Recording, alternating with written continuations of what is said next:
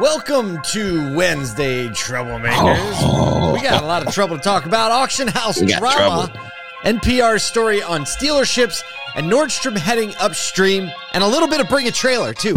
Everywhere I go, the people really want to know. A little bit of Bring a Trailer. There's a lot of people that don't know what Bring a Trailer is, so we're going to have to introduce it and then roll down what's really happening. But there's nothing more car gal than Bring a Trailer, honestly. It's perfect.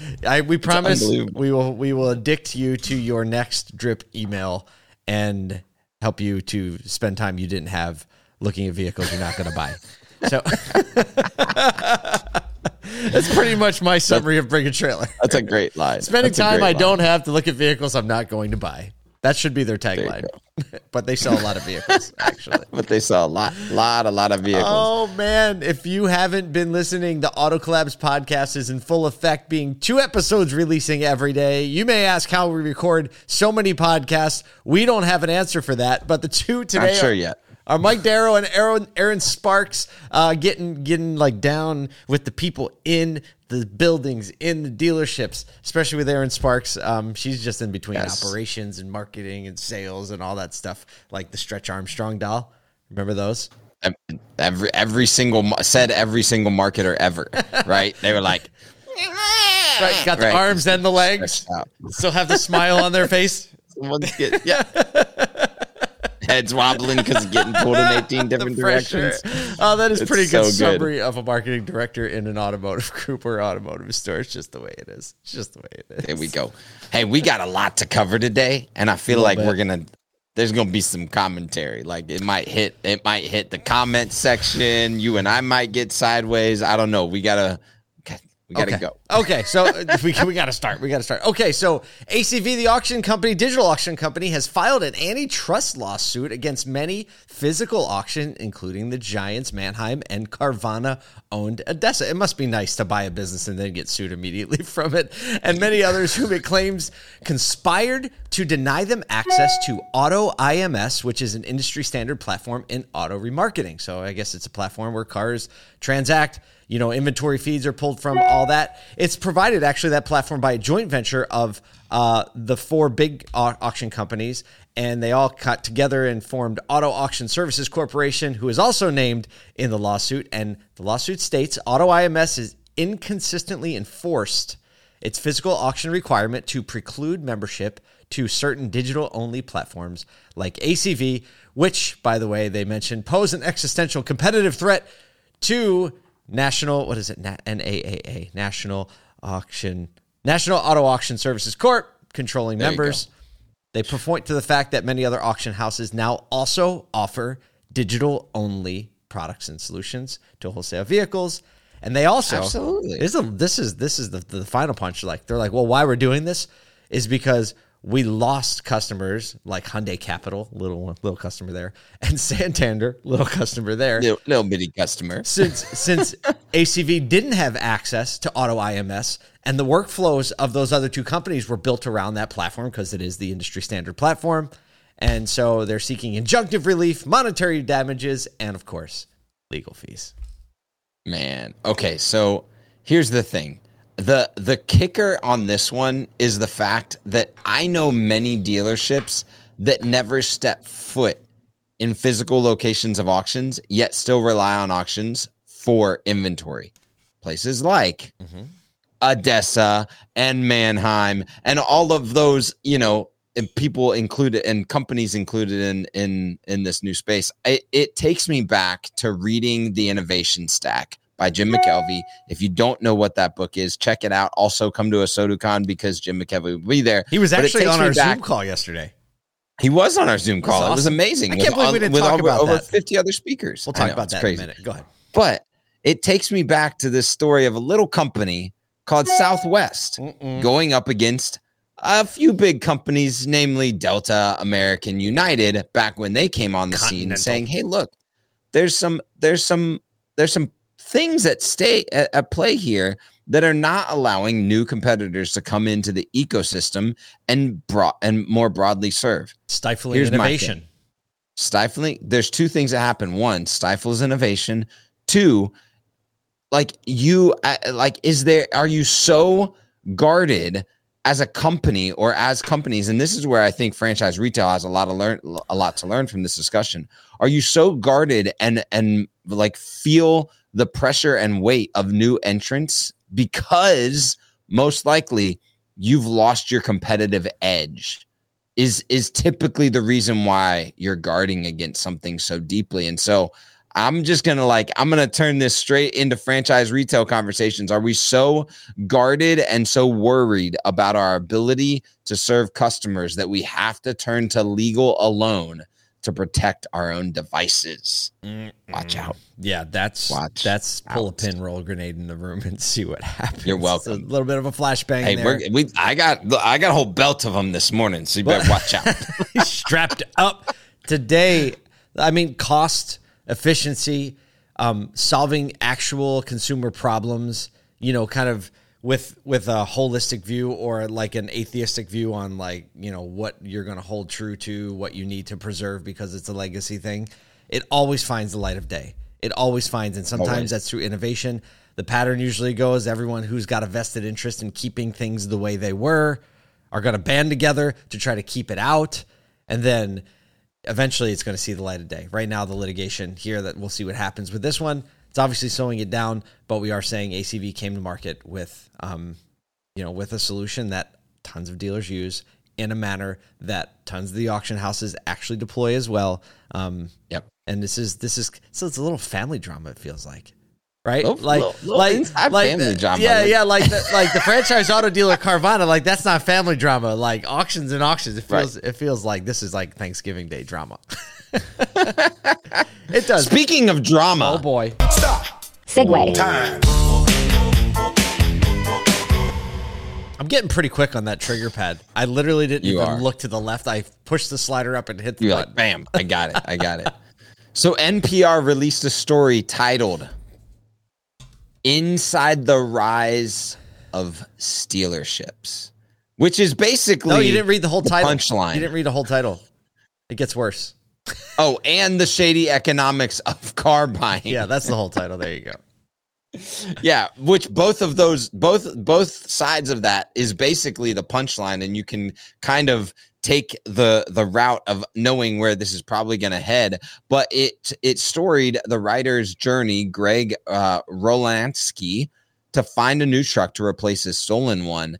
And man, I'm going to let you kind of read through the bullet points of this, but if I'm a car dealer, if I'm an industry partner, I'm leaning in really close, not because this is like the story of every dealership or every person across the country, but if NPR is putting news stories out about this, about franchise retail dealers, leaning in and understanding what consumer perception of the retail environment is right now is extremely important to the way that we do business on a daily basis. NPR tends to be give it to you kind of dry, right? And right. Which is why NPR is NPR. They kind of like, here are the facts, right? And the author of the article actually just was compelled to write this article out of his own personal experience. It wasn't something he was researching or following. He had this experience and he started digging a little bit and he was like, hey, this needs to be talked about more.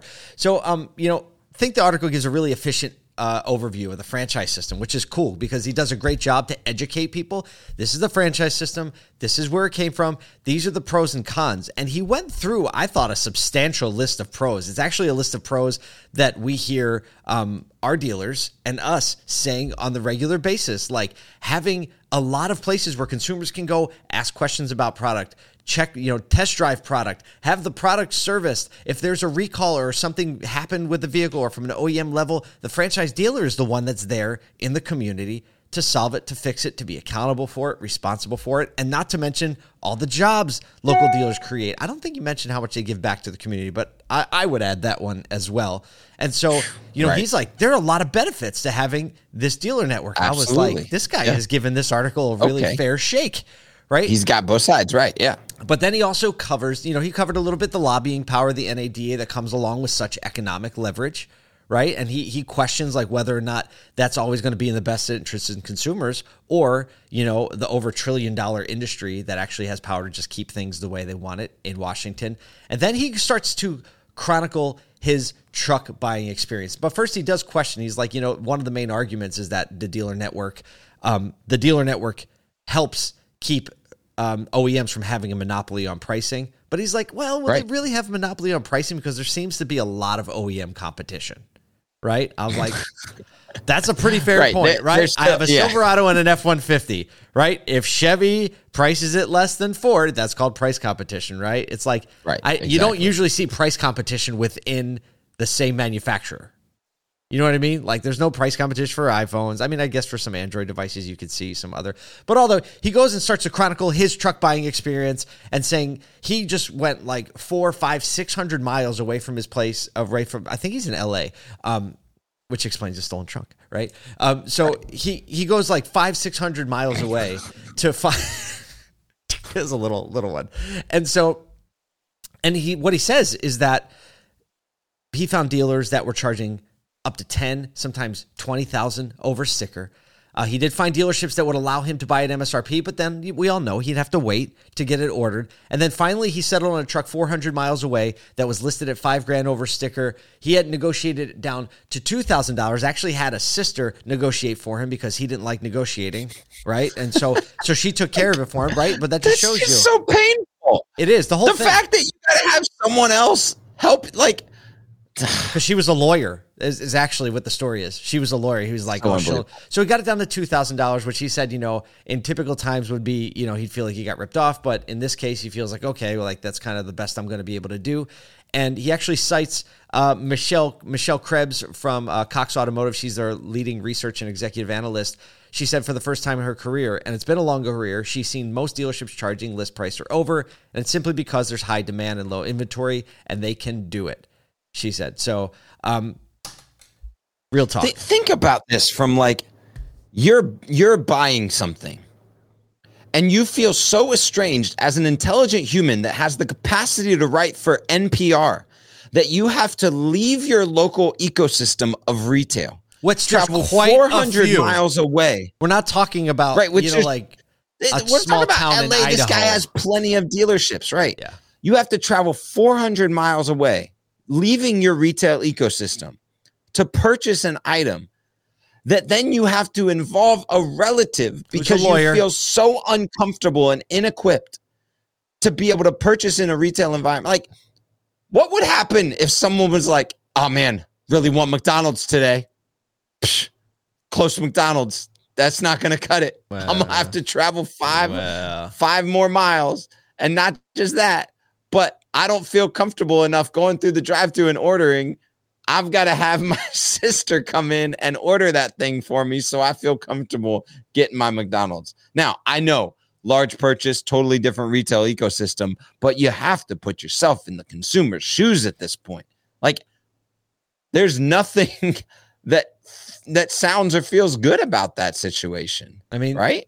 The real talk is that there definitely is a reckoning happening right now in pop culture. Yeah. There's a reckoning happening in media when over MSRP pricing started, right? Big conversation. Should we do it? Should we not do it? There are great dealers on both sides of that argument.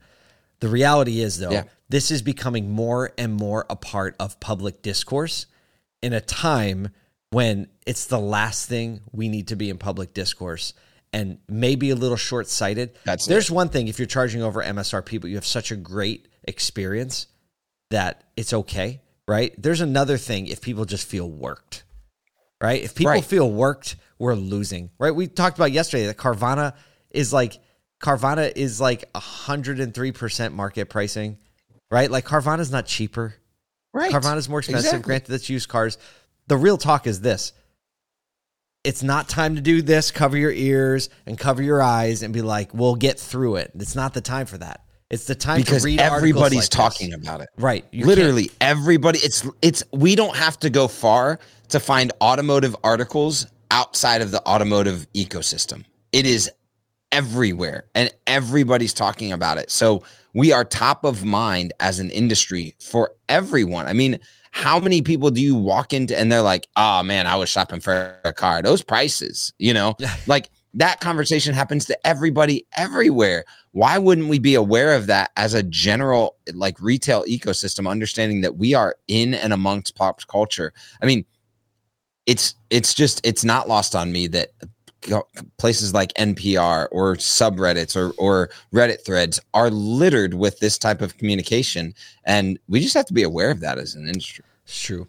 Speaking of being aware of ridiculous prices. Stop. Segue. Time. It's just fun. Yeah, why not? Why not? We talked about this at the very beginning of the show. Bringatrailer.com is I don't even know what to call it. It's like a retail site that talks about, sells unique vehicles or criteria if you're going to list on Bring a Trailer, and they send out a daily email that probably millions of people. I mean, there's hundreds of thousands at least that get these every day.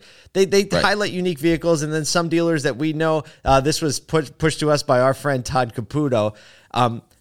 You can just see some unique vehicles, or at least get a feel for what the retail market is doing on vehicles. So there's a 2014 FJ Cruiser. Remember those? And it's it's a Trail Team's Ultimate Edition, so it's a little bit of a rarer one.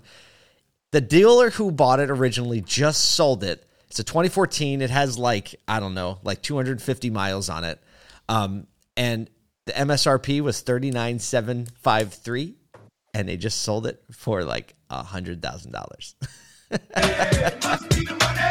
So true. I'm telling you what, that's impressive. Look, here's the thing. In contrast to the prior conversation, this is different.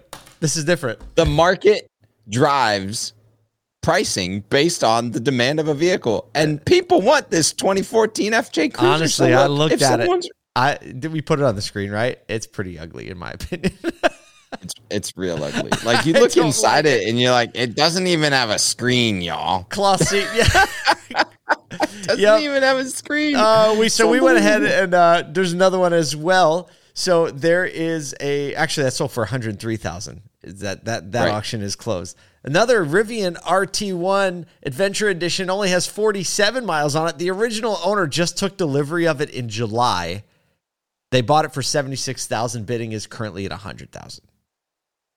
So it's unbelievable. Holy flip. Well, it's hard to get those. I mean, that's true. That's legit, but that car looks cool. That has a couple screens in it. It's got screens. Interior almost got screens. Almost got screens. All right. Speaking of retail. Stop. Segue. Time. Closing out with a little retail news. Nordstrom Rack, their sales remain steady in Q2, actually up 6%. And they're making a move to push more premium products into their stores to cater to the higher economic profile of its consumers, according to CEO Eric Nordstrom. So sales went up Q2. Nordstrom Rack, if you're not familiar with it, so everyone knows Nordstrom, right? Epic customer experience, expensive, you get what you pay for, department store mentality. Nordstrom Rack is like, I don't know, if Nordstrom had a Marshalls, right? That would be Nordstrom. Yeah, well, I mean, I think it's more elevated than that. It's essentially their outlet store. They put a lot of their Marshalls is like if the Adidas stuff, store had a Marshalls. Nordstrom Rack is like if Nordstrom had a Marshalls. Like it's an elevated Marshalls. Yeah, right, that's fair. That's fair. They put a lot of their last year's stuff, or overstock in there. They have some unique items that go in the Nordstrom Rack.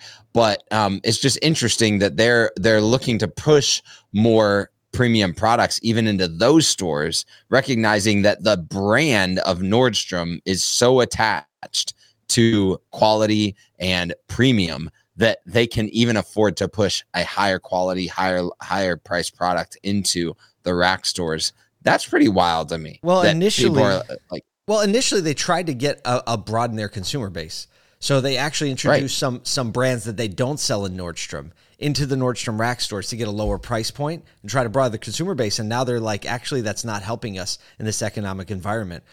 People want deals on the same premium quality stuff. They just want that stuff, in a different format. And so they're doing that, and they're working to also do some things like expand their next day pickup that they've piloted and now are rolling out in general. And so the bottom line is just another economic indicator of what's going on across economic status economic I don't know. Status is maybe. Well, yeah, no, it's like we've been talking about this, that luxury buyers are out in droves still, like the luxury economy. We talked about, I can't remember who we were talking about, but just with interest rates driving down, it's not because interest rates are driving down. It's because premium buyers and high credit tier buyers are out more than lower credit, lower tier buyers. So this is just another influence of that. And I think it helps us gain a retail perspective in automotive as well for what buyers are out and what brand does to a buyer persona for any sort of retailer. No doubt. And no, John Roper, I did not say Nordstrom Rack is Marshalls. I said if Nordstrom had a Marshalls, it would be Nordstrom Rack. Fact check you on that one. So whatever it is you're doing today, we hope that you take some of this stuff really seriously into heart as you go into the day. You know, our goal is that it affects your thinking, and we do indeed need your best thinking to solve this problem.